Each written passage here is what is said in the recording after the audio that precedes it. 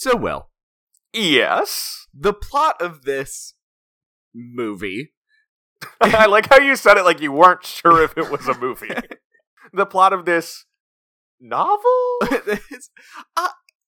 It's interesting. Centers around someone stealing one of the pieces of Stonehenge. Saying it centers around that is very generous to this movie's plot coherence. As much as there is a plot, I'll put it this way, the evil plan centers around the theft of one of the stones of Stonehenge to power a magical commercial. I cannot wait to talk through this movie. But it begs the question, it must be discussed. It begs it, it demands. If you were to steal a famous piece of monumental architecture from around the world in order to power your evil plan, what would it be? So I think my plan, stealing just isn't feasible because it's too big. Well, it wasn't for Stonehenge. Yeah, Stonehenge is not nearly as big. Because what I think you would do, my evil plan would involve somehow turning the Nazca lines into an electrical circuit. Did you read the guy who wrote the Alex Rider series, I think? Okay. Also did a young adult series that was very dark about, like, teen delinquents who have to protect the world from being overtaken. And there's, like, the old ones is what they're called, and then they are the Nazca lines. Like, the giant animals of the Nazca lines, like, stand up and become eldritch terrors. I've never heard of this. I cannot remember what it's called for the life of me. I will investigate. But yeah, so I feel like my evil plan, I would somehow want to do kind of electrical circuit with the Nazca lines to power a doomsday device.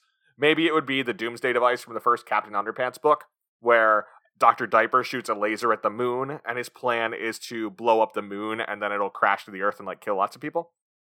So I think that's what I would do, but instead of, like, a giant ruby, I would get my energy from a Nazca lines electrical circuit. And this feels suitably convoluted to be in the spirit of this week's movie. Well, I mean, that's certainly true. Honestly, it's more straightforward than anything in this movie. Wow. So, my first thought is to use the ancient Tholos tombs of Mycenae as discovered by Heinrich Schliemann to reanimate the Trojan horse. The Trojan horse was never animate. Or, I guess, animate the Trojan horse. Bring it to life, and then have it rampage through the Greek countryside until I'm paid $1 million. Honestly, the crazy thing about this movie, he gets no benefit. There's no actual benefit to him for this. That's the thing we have to talk about. Why does he want to do this? Why are robots involved? We have so much to talk about. But the Trojan horse. So, when you turn this into a living being, can it still carry around humans inside it? I mean, that would be cool if it also, like, could open up. Like those whale spaceships. You know how sometimes spaceships are whales? Like in Doctor Who? Yeah. Or, like, one of the... Maybe it's more like a Turtle Island situation. But do you ever think about how big the Trojan horse must actually have been if they fit, like, 10 plus people inside? That is part of what's hilarious about the Trojan horse. With weapons. Yeah. I didn't think of anything nearly as devious as either of your plans, but I was just thinking I would steal a part of Petra because I feel like it would be easy to cut off a piece because it's all kind of sand. Yeah. So you're just saying, like, a chunk of Petra? Yeah, just a chunk. Not like a whole statue? No. Or just like an arch? Something small. You're not looking for the Holy Grail? I'm thinking it would be very powerful. Like, I feel like that place holds a lot of power. Yeah, it has the Holy Grail. Yeah. It does a Holy Grail? The penitent man shall pass. In Indiana Jones, when they get the Holy Grail, they go to Petra. Oh. Not that it's ever actually called Petra or had its real history acknowledged. Just kind of vague desert ruins. I feel like they do say Petra in that movie. Maybe. It's been a while. I was literally going to say, you guys watch a lot of movies. That's literally the point. This is literally why we are here. Which may be a good segue. Why we are really here today is to discuss. We gotta talk about threequels. Last Crusade, Season of the Witch. We gotta talk about the romance. Step Up 3D. Halloween 3, Season of the Witch. Because this movie... If one can describe it as a movie. I don't know how to put most of my thoughts about this into words, but I'm excited to try. Welcome to We Love the Love, a Hollywood romance podcast. I'm Mark and I'm gay. And I'm Will and I'm a ginger, and this is an investigative podcast dedicated to the least important question facing the world. Does Hollywood romance actually make any sense? And are these people / later androids actually dateable or even likable? It doesn't matter if the romance is a main plot or a one-scene flirtation. We will dig in and see what's there. And this week, in honor of the forthcoming release of Halloween Ends, this coming Friday, we are talking about the first ever Halloween threequel, Halloween 3 Season of the Witch, written and directed by Tommy Lee Wallace. So, in my head, I did have this movie confused with the Nick Cage Season of the Witch movie. And when they were showing the 80s, I was like, this doesn't seem like medieval times. So, before this movie comes out, there's a George Romero movie called Season of the Witch, which is kind of Witches of Eastwick-y, like a woman moves to a new town and gets drawn into like a coven. That's the first Season of the Witch. Then there's Halloween 3 Season of the Witch, which has no relation to that. Then in 2011, there's the Nick Cage, Ron Perlman Season of the Witch, which is unrelated to either of the earlier ones and is about a medieval knight. It's a good phrase. It is. Anyway, to talk about this, we have brought back our great friend, Nick. Nick, welcome back to the show. Thank you. Excited to be here. Excited to discuss this time that I spent watching a thing on the TV. Nick and I watched Halloween together, and we loved it. And so I was just like, I'm going to make Nick watch something terrible now.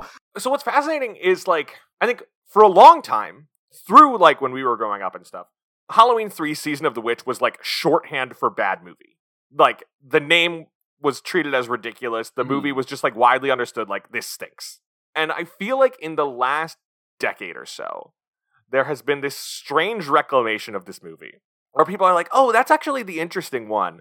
Like, that's where they tried to do something different, when they were like, oh, maybe this doesn't have to be a Michael Myers series. It can be, like, an anthology series of movies just telling stories that happen on Halloween. So I came into this with, like, pretty high expectations. I was like, it's going to be good and interesting. And for, like, the first 30 minutes, I was all in. I was like, this, like, it's got a great John Carpenter score. It's shot pretty well. It's creepy. I love this. And then just the deeper we went into it, the more I was confused, perplexed, bewildered by everything that was going on, to the point that, like, as each new reveal of what was really happening took place, I was like, well, now this is just stupid. Now, this movie is convoluted, poorly directed, poorly acted. A lot of the effects are bad. And yet, did I enjoy watching it? Yes. I was so baffled that it really sucked me in.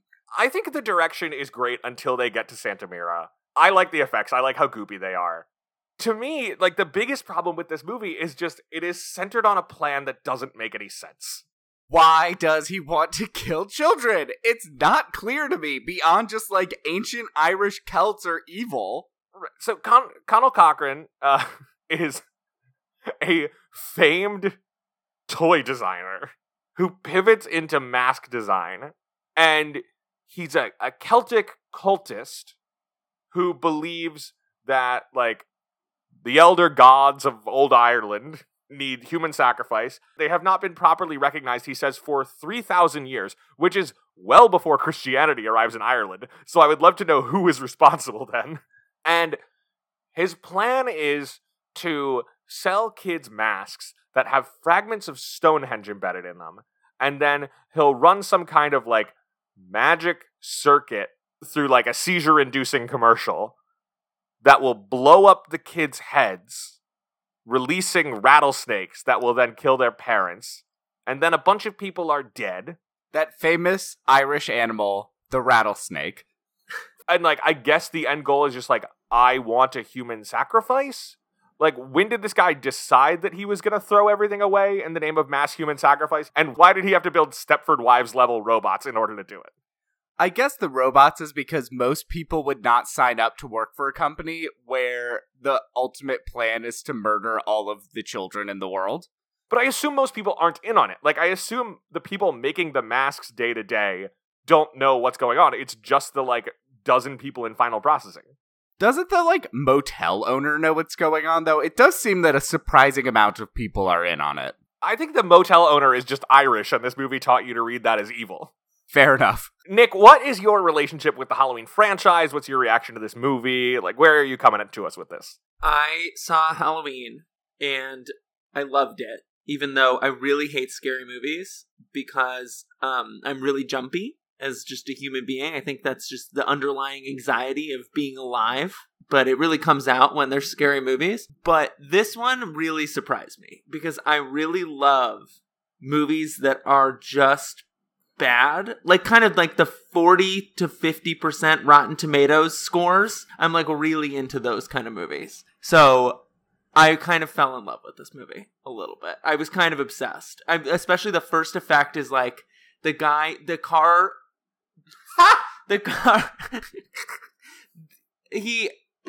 there's a man who's being chased by a robot, and he goes under a car and then releases like he pulls the block out. Yeah, the block out, and the car moves at maybe 1 mile an hour down a very small hill. But somehow the robot absolutely destroyed by... He's flimsy. Yeah.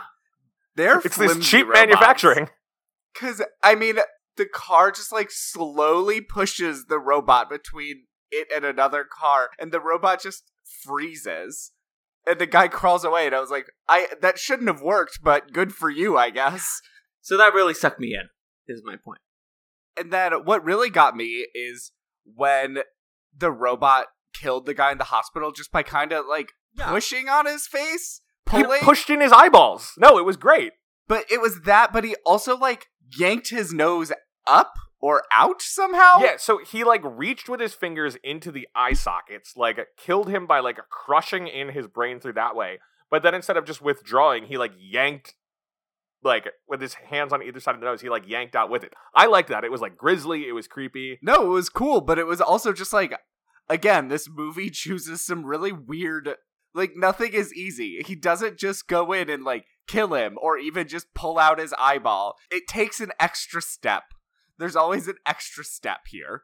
Yeah, see, and that's the thing where, like, at that point, I like it. It's grisly, it's intense. It just turns into, like, a mystery that I barely care about. Like, when they go off and they're like, all right, we're gonna find out what happened to kill your dad. I'm like, I don't really care that much what happened to kill your dad. And I don't understand this company town with a 6 p.m. curfew. That I understand. That's so early. That's appropriate. No one should be out after 6 p.m. But I definitely think that was the part that definitely lost me as well, but also sucked me in more because I had to know.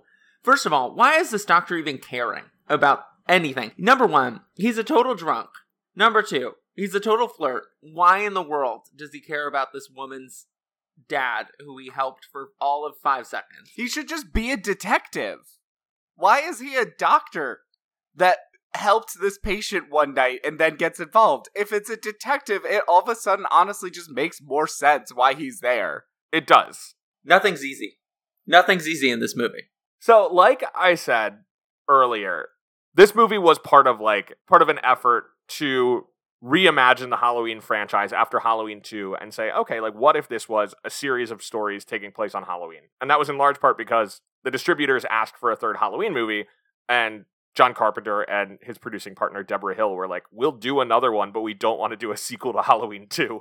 So they hire a British writer, Nigel Neal, who created the character Quatermass. It's like classic British sci-fi character. And he wrote a suspense movie inspired by Invasion of the Body Snatchers. And that became a big thing they would say a lot on the press tour. They're like, it's not a knife movie, it's a pod movie. Calling back to like the pod people or Invasion of the Body Snatchers. And in fact, the original 1956 Body Snatchers is also set in Santa Mira, California, made up town. No bodies are snatched in this movie, though. I guess one body. She is snatched. Yeah, she's replaced with a robot. But, I mean, that's the part of it, too, where you're like, trying to figure out Cochrane's plan. You're like, wait, so part of his plan is to, like, replace people with android doubles. To what end? Are they gonna, like, become mask salespeople? No, because the thing about this movie I don't understand is it's, like, the first movie where the bad guy is a corporation, and it's, like, anti-corporate, but the goal isn't more money. Like, he's not trying to get more money. Anti-capitalist. Anti-children.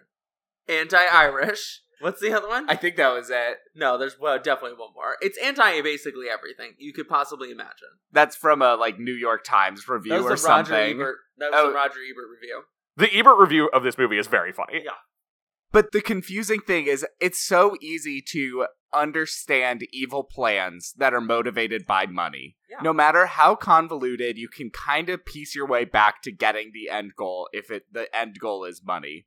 In this movie, he's, destroying his company, and it's hard to understand the rationale of a rich person doing something in a movie not for more money. And you're just kind of like, what's his next step? Because you take a movie like Cabin in the Woods, and in Cabin in the Woods, they're trying to stop the Elder Gods from coming. They're, doing a human sacrifice to appease them so they don't show up. But, you get at the end, all right, the Elder Gods, okay. In this one, he clearly wants to appease these, Celtic demons. But, what does he imagine is going to happen? Is he going to get some kind of power as a result of it? Will he be elevated to this, new destroyed United States? I think the big issue is, you don't have any sense of what he wants. And his plan is so confusing that it's hard to feel any menace to it. You're just perplexed. If they had just gone all in on, the witchy stuff, instead of robots, they were druids, rather than trying to also go sci-fi with it, I think things would have just been creepier and made more sense. Yeah, and, ultimately, Carpenter, I think, does both of these things better later on, where he does the, anti-capitalist hidden business influence thing in They Live, and he does the, elder god staving off its arrival thing in Prince of Darkness. And here, it's just none of it really coheres. The one thing is really confusing to me is, okay, sure, the season. There's a season, for sure. The witch comes in, last 10 minutes of the movie? And you don't really know, because for the most part, it's kind of just chasing people around, robots chasing people around, which I get. But that's not witch. Are you saying this should be called Halloween 3 Season of the Robot? Yes, that is what I'm saying. I think what I learned from this movie, you can do witches, you can do robots, they don't go well together. Or if they do, make it part of the plot. They would have to be cyborg witches. Yeah. Now that's an idea. Right? I do like that the witch in this movie is not a woman. Yeah. Gender equality. That's the progressive Hollywood of the 1980s. Happy Women's Equality Day. So they hire Nigel Neal to do a draft. He writes this, Invasion of the Body Snatchers thing. But in comes everyone's favorite character from 80s Hollywood, Dino De Laurentiis, who was working on distribution, and he demanded more gore. So John Carpenter did a rewrite, adding in a bunch more gore. At which point, Nigel Neal announces that he wants his name taken off the screenplay. So he is not credited in the movie. Tommy Lee Wallace does another draft after the Carpenter one, and so Wallace is actually the only credited writer, but there was this other stuff by Carpenter and by Neal. For a hot second, Joe Dante was attached to direct this, which, if nothing else, would have had probably some even wackier special effects, but then he left to do the Twilight Zone movie instead. There could have been more gore, even as it is. I enjoyed the head getting torn off. Yeah, that rocked. Should we talk about the romance? It's questionable. Do you have more movie facts for us, Will? Yeah, a little bit. So, in terms of connections to other stuff in the Halloween franchise, this one is the one that hasn't really been acknowledged. I wonder why.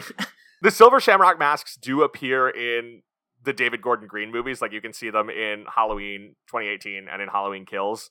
I was wondering, is that a thing with the Halloween series that they do callbacks? So, the Halloween franchise is constantly doing semi-reboots because everyone agrees that Halloween 1978 is a perfect movie. Yeah. And so this is I believe the only one that's a clean start where you could just come into Halloween 3 without knowing anything about it. And in fact, as I'm sure you guys noticed, Halloween 3 Season of the Witch is set in a universe where the movie Halloween exists. Yeah. There's a TV promo for it that refers to it as the immortal classic. I loved that. That's what I was thinking of when I asked this question. The thing is then other Halloween movies basically decide which ones they're going to pay attention to. After this, Halloween 4 is titled The Return of Michael Myers because everyone was mad that he wasn't in this one. So they're we're putting it on the poster. Michael Myers, he's back. And so the first 6 or so Halloween movies excepting 3, like 1, 2, 4, 5, 6, follow a linear continuity. But after that, they start picking and choosing. So, like, this coming Friday, as this episode comes out, Halloween Ends will be released. Halloween Ends is a direct sequel to Halloween Kills, which is a direct sequel to Halloween 2018. Halloween 2018 is a sequel only to Halloween 1978. There have been other semi-reboots that were sequels to just Halloween 78 or just Halloween and Halloween 2. Like, all of these attempts to restart the franchise, pick and choose which earlier ones count. So the franchise is always anti-history. Just Yes. perpetually messing with history. Well, that helps with understanding a little bit why this movie is what it is. And then you also have H2O, which is not about water. No. What? Halloween H2O came out in 1998. It's 20 years of Halloween. Yeah, Halloween 20. No. I really... There's no water in the movie? It's just a Michael Myers movie. Michael Myers should be in a scuba suit. I would Or a watch speedo. I would watch a Halloween Deep Blue Sea crossover. Me too. In the spirit of like Freddy versus Jason, but it's Michael versus Smart Sharks. I pretty much watch anything. So that sounds like a good thing to watch, honestly. The other big connection to the earlier movies is that the voice announcing the curfew and the operator on the telephone that our flirtatious doctor talks to, that's Jamie Lee Curtis. What? She's I saw not that credited. on Wikipedia. She's definitely doing a different voice. Jamie Lee Curtis getting that coin every way she can. It's the chicest curfew announcement. A reference to Jamie Lee Curtis's recent, I guess not that recent, appearance on The Real Housewives of Beverly Hills, and thus a joke that went entirely over Will's head, I'm sure. Sure did. We have a wind chime Oh, wind chime. of my hand in yours. Hey, Jamie, let me just say, that is the chicest wind chime I have ever. Thank you, darling. Jamie has found herself a new best friend in Dory. She's really going over the top with her love for these items. Then this dog leash. Stop it right now. And we put a My Paw in Yours dog tag on. And he manufactured I mean, this and honestly. designed it. A lavender candle. It's very chic. These are the hats. So chic. Little snugglies. Really very chic. At this point, Jamie Lee Curtis could show Dorit a dirty old tissue and she would say, "It's so chic. Oh my God." But a lot of the people involved in this do have connections to past Halloween movies. Tommy Lee Wallace, who directed it, had been the production designer and the editor on Halloween and also on Carpenter's The Fog. Tom Atkins was the lead of The Fog. So there are all these people sort of circling and coming back for these movies. Our female lead, who I assume we're going to talk about a lot because the character is weird as heck, is played by Stacey Nelkin, who doesn't have a ton of acting credits, but has had an interesting life. The bad thing is that she is one of several women who claim that Manhattan is based on her relationship with Woody Allen when she was a teenager. And it's a bad thing that anyone can claim that. It's a worse thing that multiple people think it's about them. Oh no. Poor girl. That's bad. More entertainingly for us, she has, in the 21st century, become a self-styled relationship expert with a now defunct YouTube channel. I went looking for it. None of the videos are still there. But it was like featured on Fox and Friends and Larry King and that whole circuit. And in 2009, she co-wrote a book called You Can't Afford to Break Up: How an Empty Wallet and a Dirty Mind Can Save Your Relationship. And from the stuff I was able to see of it, looking online, the book is basically about like, look, it's probably, there's a recession going on. It's 2009. Like, financially, it's probably best for you to stay in your relationship, but maybe you can make it fun again using roleplay. That is some of the more interesting advice I have ever heard in terms It's of like all about like, dealing with the 2009 financial crisis. use your imagination, use roleplay, don't break up. And don't take predatory loans. Don't go into foreclosure. But also, dress up as a nurse every once in a while. Maybe someone can play the banker and someone Yeah. can play the person whose house is getting foreclosed prepare on. for your foreclosure through roleplay. Sexy banker outfits. Is there any way I can save my house? Okay, but we do need, when we talk about the romance, we need to talk about the soft soft porn introduction to their romance. Which sounds very much like that. It's scripted exactly like that. It is. You're not wrong. Lifted directly out of a Skinamax movie. It moves to sex with the abruptness that you would expect, given that description. I'm assuming this was not a financial success. I mean, it was profitable. Okay. Because it was dirt cheap. You know, they shot it for $2.5 million. They spent like another $2 million on advertising. Well, they only had one actor playing all of the robots, so that was very convenient for them. The company that did the masks is like a special effects company that had made the Michael Myers mask for Halloween. And the witch mask and the skull mask are like modified versions of ones they already had. The pumpkin mask was an original they created for this movie. There's a really cool New York Times interview with the company that I'm going to post on our social media page this week. But the masks were cheaper than they would have been because the company was like, don't pay us now. We just want to make these masks and sell them on the market and take most of the money from that. And like, you get a cut of it. And they were like, fine. But yeah, so the movie cost like $2.5 million. It made 14. So it's profitable, but it's a disappointment, especially when you keep in mind that Halloween 78 cost $300,000 and made $40 million. Yeah, that's not great. How much... you might not have this number, but did Halloween 2 do as well as Halloween 1978? I don't think it's as dramatically successful. Halloween 78 was like the most profitable movie ever at the time it came out in terms of budget to box office. Mm-hmm. Halloween 2 wasn't that big, but it was big. And so the fact that this is a movie where you're like, well, it technically made a profit, that's a huge disappointment. And it's 6 years before they make another Halloween movie. And again, they put the return of Michael Myers on the poster when they do. So I have a question. This is a completely unscripted question. I really don't find Michael Myers to be all that scary. I think that a lot of these horror movie villains who keep coming back... Well, okay, Freddy Krueger, I get. That one makes sense to me. Like, he haunts your dreams. Yeah. Well, number one, that. Number two, the hand is, like, creepy as hell. He's also the only one that really talks. Yeah.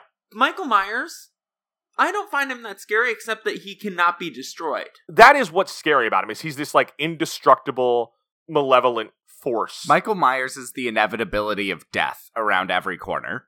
Right. I find Michael very scary. I like him a lot in the original Halloween. But ultimately, Michael Myers is like the Grinch in that he's less interesting the more I know about him. So, like, every time they try to build backstory onto Michael, I lose interest. Because if you make the murders personal, it's no longer like death comes for us all. It's like this guy wants to kill these people who did stuff to him. I think that's a really good way to put it. I never really pictured him that way. I just kind of thought of him as a guy, but thinking about him as like, you know that commercial where there's the guy who's like, the accidents happen to everyone? Oh, he is mayhem? Yeah, he is mayhem. It's like he is death. That's what I'm picturing now. And so that helps a little bit. So now I'm afraid. Because I'm always afraid of death. It's always out there. It's always around the corner. Well, if you need a little uplift, and it's the fall of 1982, you can always go see E.T., which the weekend Halloween 3 came out, E.T. was in its 20th week, and it was the first week ever that E.T. was not number 1 or number 2 at the box office. Jesus Christ. It was 5th this weekend, but it would come back to first for 2 weeks around Thanksgiving. I will say, way more afraid of E.T. than Michael Myers. Oh, I love E.T. so much. By the way, E.T. did beat Halloween 3 in Halloween 3's only nomination from a major awards body, which was the Saturn Award for Best Poster Art. Okay, major is generous to the Saturn Awards. But now I want to know what the poster art is. I'm gonna look. It's a good poster. I'm looking it up. But E.T.'s is better. This poster makes the movie look much scarier than it is. Also witchier. And witchier. Oh, like, the poster has nothing to do with the movie. I would have this poster. I will say that the threat of having all children die... Okay, also, everyone's buying from the same company, the same mask. They're trendy. Mm-hmm. They have a commercial. No. Don't sing the song. No one sings the song during this. I fully believe that commercial would make the masks successful and that kids would complain until they had one. Oh, yeah, totally. Terrifying. That is the scariest part of this movie, is how much I sing that song and continue to sing that song. We'll sing it at the end.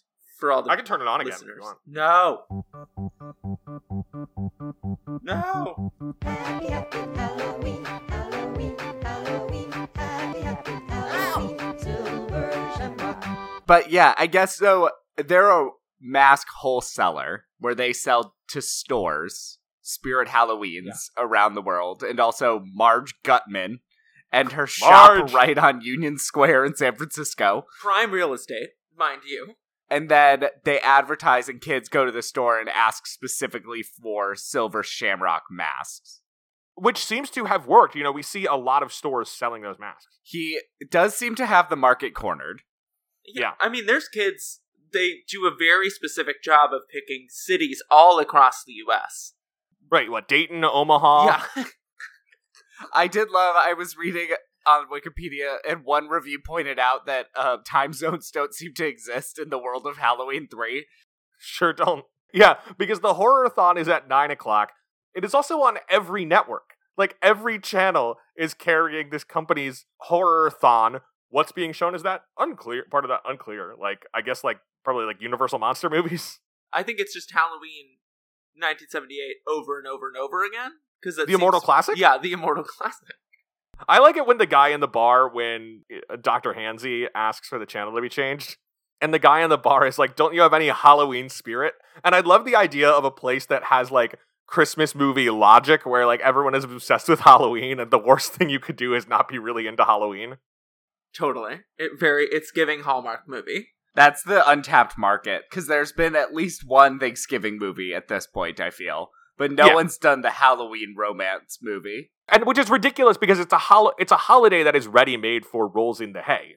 It is a holiday with a believable company town. The only one besides Christmas where you could remotely justify it would be Halloween. And, like, instead of a snowman coming to life, you have a scarecrow come to life. Yeah. And realistically, you could employ your entire town with just robots. But why? But why? They must be more expensive than paying someone a salary. That's so true. This man's business model is flawed. Santa That's Mira- all I can say. Santa Mira He was a toy genius. He could have kept making toys forever, but no, he wanted to blow up all the children and turn them into snakes. But this is Santa Mira. Santa Mira is, in theory, a suburb of Eureka, California, known for a homelessness problem and weed. And this is pre the weed. So, I would believe it. I do respect that this movie openly murdered a child in front of us. You don't get that in a lot of movies. I was pretty excited about that, because I personally am anti-child. So this is your kind of movie. Exactly. But I'm also confused, because I have a motivation. I don't feel like he has a motive. He doesn't even seem to hate kids. No.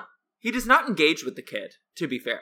I'm trying to think. There's that movie of, like, it's not Willy Wonka who hates children, but there's some movie with... I mean, Willy Wonka does seemingly allow children to die during a factory tour. But I feel like there's something where it's like, they love candy and hate children. And I'm trying to remember which villain that is. This is a full non sequitur, but Mark, did you read Fran Hoffner's essay about eating an entire giant lollipop? No. Fran Hoffner read an essay at Gawker where she's like, for this news outlet, I am going to eat an entire giant lollipop, and it took her like 6 days. And she kept like trying to find. I gotta find it and send it to you. She kept trying to find different places where it would be acceptable to like bring it in public. Because she was like wrapping it up and keeping it in her fridge from day to day. So she like spent a day at Coney Island because she's like, no, I don't think it's that weird if I have a giant lollipop at Coney Island. But then she's also like bringing it to movies and sitting there and just doing her lollipop. Oh my god. I'm very excited. How big is this lollipop? Is it like the rainbow kind? Yeah. That's what I'm picturing. Alright, so should we talk about the romance of Halloween 3 Season of the Witch? It is weirdly consequential. So every week we break down the romantic plotline of the movie into 5 points. Nick, as our guest, do you remember what you said point 1 was? No, but I think you do, Mark. No!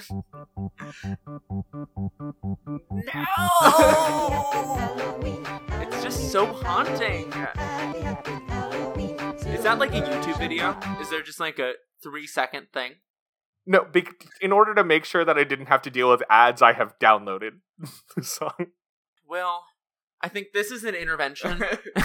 You love movies too much. Please bring into the room, because we need to have a conversation about your monetary decisions. No, I didn't pay for it. I downloaded it off YouTube. Okay. Well, Mark didn't know about... Do you know the app where you can just replay YouTube videos? No? Okay. So I'm the only one who replays Hold My Hand Instrumental by Jess Glynn. Okay. Yeah, that's very clear now. The first thing was divorce. The first point was divorce. Divorce babes. Divorce, babes. Flirty Dr. Hansy. Officially, his name is Dan Chalice. He's played by Tom Atkins from the Is Rockford Files. a divorced drunk doctor with a bad relationship with his ex-wife. Yes, it seems to mostly be a bad relationship because he is unreliable. But also, drinking and doctoring do not mix. So that's probably fair from her perspective, I feel. I mean, I'm team ex-wife. I think She was a queen. Absolute queen. She is also the actual wife of the director. For real. Huh. Yeah. that makes sense. At least she didn't sing a Cole Porter song in Mandarin to open the movie. Oh, no. Well, they weren't married at that point. I guess fair That's enough. a different Indiana Jones.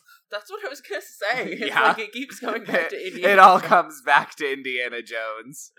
For what it's worth, though, Nancy Kyes was married to Tommy Lee Wallace at this point. She is also in Halloween and Halloween 2 as one of Laurie Strode's friends.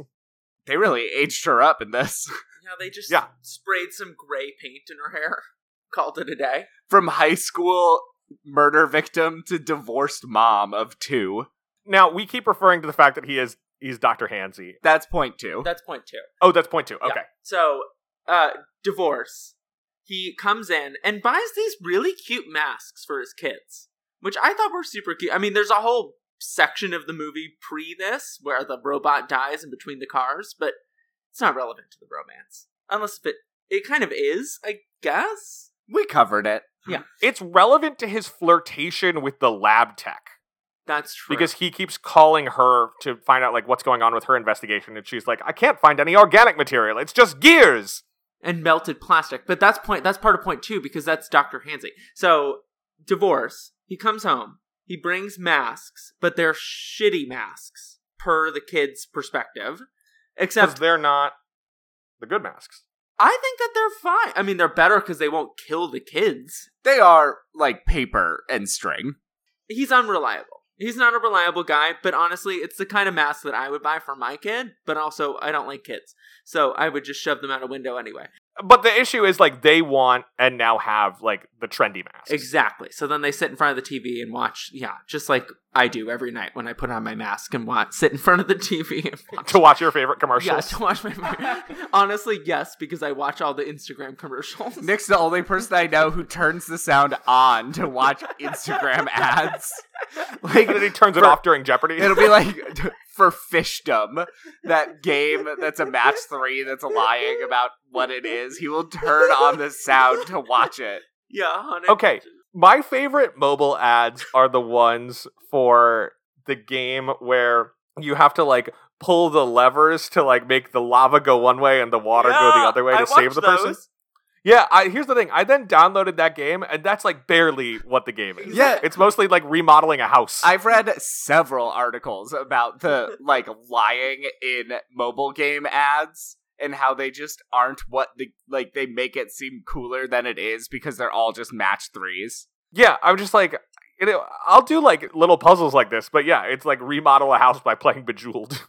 I will say the new route that they're going of just building a mythos around the evil grandmother in their ads. She's a queen. Interesting tack. Another queen. So are we at Sexy Dr. Hansy? Yes. Yeah, sure. So he goes back into he gets called back. He's an unreliable doctor who drinking and doctoring don't mix, per the ex-wife. But he gets called back. And he's got no Halloween spirit. No Halloween spirit. He's also supposed to be taking the kids with him that night before being called back to the hospital. Yeah. And to be fair, he is called back to the hospital because a man has been murdered there. No, a man has had a heart attack. Because Okay. he's collapsed at the gas station. Right, yes. And then he goes in, and then this is point 2, Dr. Hansy, where it's kind of like Grey's Anatomy level amount of flirting. Like, he goes in and treats this patient, and somehow it's just like, will you come have sex with me in the closet? All of a sudden, Agnes, the nurse? But not in a very serious way. But it's still, with Agnes, it's flirty. Yeah, with Agnes, it feels almost jokey, like he doesn't expect it to actually happen. But nonetheless, he should stop, like, putting his arm around her and patting her butt. Totally. Yeah. To be fair, she does pat his butt back, so it's definitely mutual. It's an inappropriate workplace dynamic, regardless of the fact that they are both, consenting to it. Yes. Much like our home office here at Shea Ebert. Shyla, our HR department, does not do a very good job at keeping inappropriate workplace conduct in check. But then there's also even more inappropriate workplace contact with Teddy, who is the lab tech. Yeah, that all lumps in here of him flirting with anything that has a pulse. So she works like for the coroner, but isn't the coroner. And he wants her to investigate because he thinks the coroner's bad. And to do this, he flirts with her and offers to take her out on a date. And just I think they have clearly had sex. Yes. For sure, many times. And to be clear, why we need a coroner. Just to recap the movie briefly, the guy who collapsed is killed by a robot by pulling his brain out / pulling his face out / turning him just into a mask. And then the robot goes into a car and spontaneously combusts himself. Self-immolates, probably. And so they're trying to figure out what happened with the murderer. And so the coroner is involved in that. So whatever her name is, Teddy is the coroner assistant to help figure that out. And all she can find is melted plastic, hint, hint. And some gears. And some gears. I will say this, while I'm like taking moments to occasionally shout out things I liked about this movie, I liked Teddy's death scene. I thought it was like gruesome and intense, where she's killed with the drill. The drill is great because you don't see anything, but you see him with the pressure and the resistance, and then drops. Like, it just goes straight through the bone. Yeah. It's really cool. And like her legs kind of kicking out, and the shot there is really cool, where with her actually dying, because you can only see the legs really moving. That's the best death scene, probably. The creepiest is Marge, breathing, but with no skin on her face. I love that. After her face gets blown off by the laser. Shot by the laser. And the bug was crawling around on her face. Yeah, okay, that was pretty good. The death scenes are pretty good. I was going to say, I read on Wikipedia, because that's the only thing I read, because I don't trust any news sources. And they were saying that the blood / gore is reduced in this movie. But I felt like it was pretty gory. I mean, I haven't seen Halloween 2, but I'd say this is at least as gory as Halloween. I'd say more so. I think it is, like, goopier, but it doesn't have the grisliness of, like, Michael Myers repeatedly stabbing people or, like, stabbing them and arranging their bodies. That's fair. I mean, it is less realistic gruesome, too. Like, Michael Myers is things that a human could do. This is, like, Stonehenge has shot a laser at someone and bugs crawled out of their face. Yeah, I have a lot of questions about that. Where do the snake and other vermin come from? I think it's a transmogrification thing where the matter inside the human is transfigured into bugs and rattlesnakes. Okay. I'm just going to accept it because at this point I cannot waste more energy. All right. So point 3. Point 3. The man's murdered and his daughter comes to town to like identify the body. And then they like decide to investigate this death together. Yeah, she's like convinced her dad was murdered because he was murdered in the hospital. But she's convinced there's like a conspiracy beyond a guy setting himself on fire after doing the murder. Why? Right. Unclear at this time. There's no real motive for her to understand all that, but she's into it. Fully into it. The real question, why is the doctor into it? Because she's hot. Dr. Hansy, Hansy. like clearly is just like checking in on her to see how she's doing because he like wants to bone her. And she's like, look, I've been going through my dad's meetings and figuring out which meetings he went to. And like, he went to this one, he went to this one, he went to this one. He didn't meet me. And the last meeting he had was at this mask factory.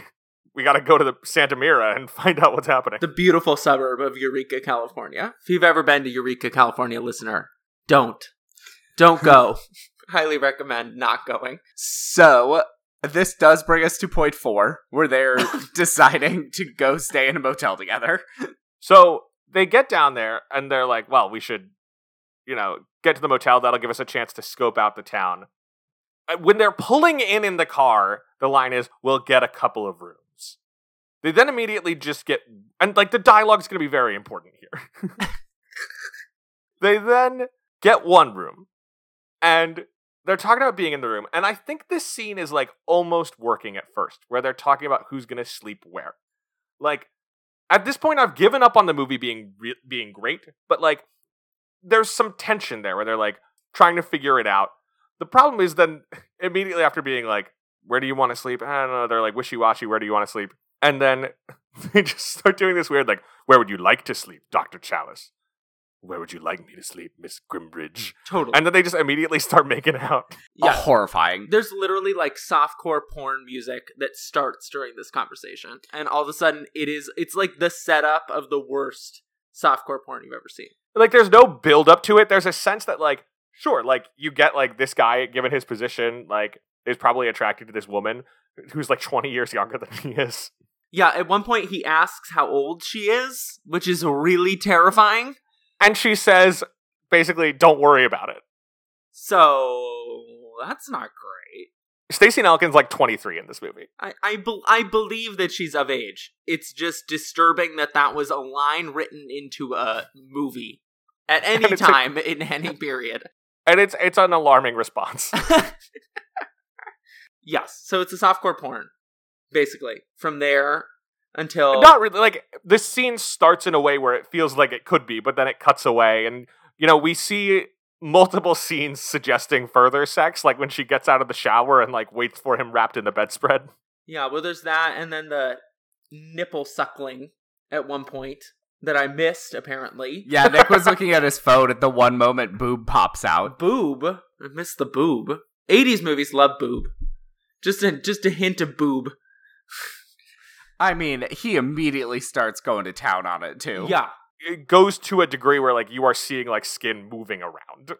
There is clear pressure. I don't think there was an intimacy coordinator on this set. I think it was that man deciding what he was going to do with Stacey Nelkin. And that's very distressing to me. But also, Stacey Nelkin, it doesn't matter how old she is, apparently. So that's the romance, basically. Because then... And then part 5, she's a robot. She's a robot. I mean, there's so much that happens in between there. Yeah, I mean, they start figuring out this incomprehensible plot. They're sneaking around the factory. She gets kidnapped and at some point replaced with a robot. And this is where, Mark, I imagine you thought of this too. I'm this movie started off kind of interesting and has gotten totally lost in just lesser Stepford Wives. Totally. Yeah, I felt very similar. But Stepford Wives has all this rich subtext going on, all these, interesting thematic stuff it's dealing with. And this is just what if there were robots? And also Stonehenge. When you describe this movie, it sounds so funny. It's better than you describe it as. One could not describe this movie accurately, I feel. Because, the plot is terrible and doesn't make sense. The whole direction is bad. The acting is also bad. But somehow it works for me. I did enjoy watching it. I found it very frustrating by the end. Like I said, the beginning for me, I like the Carpenter score. I like the way the opening sequences are really sort of adopting a visual language that is consistent with Halloween while still introducing some new stuff. My big problems are just once it's in Santa Mira, it's clear that the movie isn't going anywhere interesting. The escalation... It got to a point where I was all right, keep it coming. I just need to see what's happening next. So Ellie gets replaced with a robot, but Dr. Hansy doesn't know, so he breaks her out. They escape, and then she tries to murder him. She helps him do some of the, fighting the... No, she's normal for, a long period of time, and then all of a sudden, when they're, actually escaping, she decides to turn on him? Right, she helps him destroy the evil plan. She actively works with him. And then at the last minute is never mind, I'm a robot and I'm gonna kill you. It doesn't make any sense. But speaking of sense, do you find the romance believable? No. I think I've made that clear. I don't think anything in this movie tracks, so yeah. Okay, now, hot take, I think it's believable because there are men like that who would just romance anything that walks with a pulse. I guess he's taking advantage of her grief. Yeah. It's pretty depressing to me. But I believe that that's true. But I wouldn't say that the whole setup is necessarily believable because I don't think you can kill someone by sticking your hands in someone's eye sockets, and that kind of hinges the whole romance. But he's a robot. You can do that? Yeah. Well, Will's going to teach me how to kill someone with my hands next time we meet up. But, wow. Can you really do that? Wow. Where would you rate this on a scale of 1 to 10? I'm gonna give it a 10. No, just to you're be not. controversial. I'd give it a 2, honestly. You just said you believe this romance. I do, but I also think that the circumstances around it are really not gonna work. You won't accept 10 and you won't accept 2. Where am I supposed to go? 6? That's exactly I what I assumed thought you were going to would... say 8. Yeah. You were like, it's believable. I'll do whatever Will wants me to do. I'll do 8. I'm probably gonna give it like a 4. I'm also going to give it a 4. Do you find either of them dateable? Basically, no. Like, Dr. Hansy, I think his name says all you need to know. Because I have a death wish, I think that the robot version of Stacey Nelkin is very dateable. Because I would like to die via Stacey Nelkin. Covering, I don't know, what does she even do? She just like covers his eyes in the car? Like, that's not a very efficient way to kill someone, I feel. That scene is so extended for no reason. Yes. You know, Nick, the thing about dating Stacey Nelkin is, you know, like, roleplay is going to be a part of it. And you know what? I love that for me. I love that for my future. I'm gonna go with no also. I'm also a no.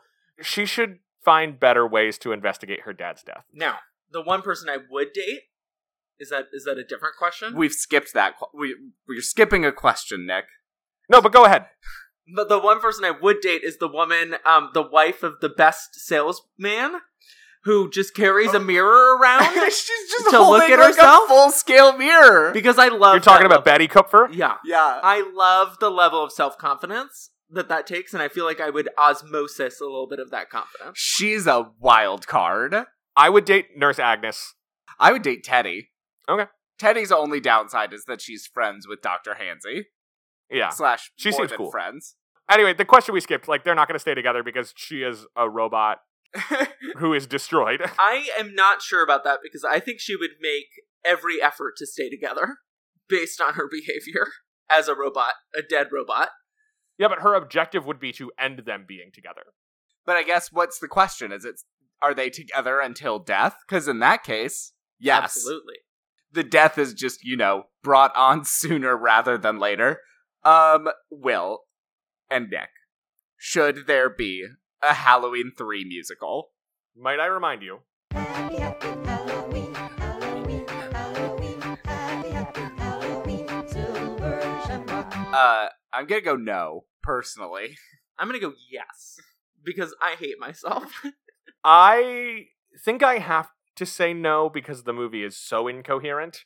I would love to know what a John Carpenter musical sounded like, because I do like his scores, but they're not ones that lend themselves well to lyrics. And so I would love to see what would happen if he did something like that. All right. I think that is it for Halloween 3, Season of the Witch, a movie that needed more witches or less witches, but they found the exact wrong level of witchiness. Which is one old Irish guy. Next week we will be covering the movie Burnt Offerings. It sounds Nope. spooky. Nope. That's wrong. That's wrong. I'm looking at the wrong script. Next week we will be covering, insert movie here, Will. The Invisible Man. The Invisible Man, a movie I have seen. It's a classic monster movie. It's great. Would recommend, especially if you don't have a lot of time, but you want to squeeze in a horror movie. Also, talk about a movie with great visual effects. Yes, for sure. What is that one? The Invisible Man? Yeah, should we talk it up since Nick doesn't know anything about it? I mean, Will and I have recorded the episode, so I Like a month and a half send ago. that to you if you would like. Sounds good. But yeah, until then, you can follow the show on Facebook and Twitter at LoveTheLovePod, and you can email us questions or movie suggestions at LoveTheLovePod@gmail.com. Make sure to rate, review, and subscribe, especially on Apple Podcasts, to help other people find the show. Last question, Nick. As our guest, What is the best piece of dating advice we got from this movie? Okay. So if your girlfriend gets turned into a homicidal robot and tries to kill you multiple times in multiple ways via arm, leg, face, body, just walk like 10 feet away from the robot, because then it won't be able to get to you. That made me laugh so hard that he would just, like, kick the thing that was attacking him away, stand still, another body part would come at him, he would get rid of it, continue to stand in the same place. It's also like he has a mission. He needs to go call the TV stations to turn off the commercial, and he's just like, maybe I'll let her try to kill me another way. Just to see. I think he's a masochist, for sure. My dating advice is on behalf of Ellie, which is that you should not go on, like, out-of-town trips with people you just met. What happens to her? She gets killed and replaced with a robot. My dating advice is don't share a motel room with a handsy drunk doctor, no matter how many times he failed to save your father's life. All right, well, there you go. Until next time, I'm a ginger. And I'm gay, and I ran out of things to say because they both took my answers. So between the two of us, we know everything there is to know about romance. Bye! It's almost time, kids. The clock is ticking. Be in front of your TV sets for the Horathon. And remember the big giveaway at 9. Don't miss it. And don't forget to wear your masks. The clock is ticking. It's almost time. Happy, happy Halloween, Halloween, Halloween.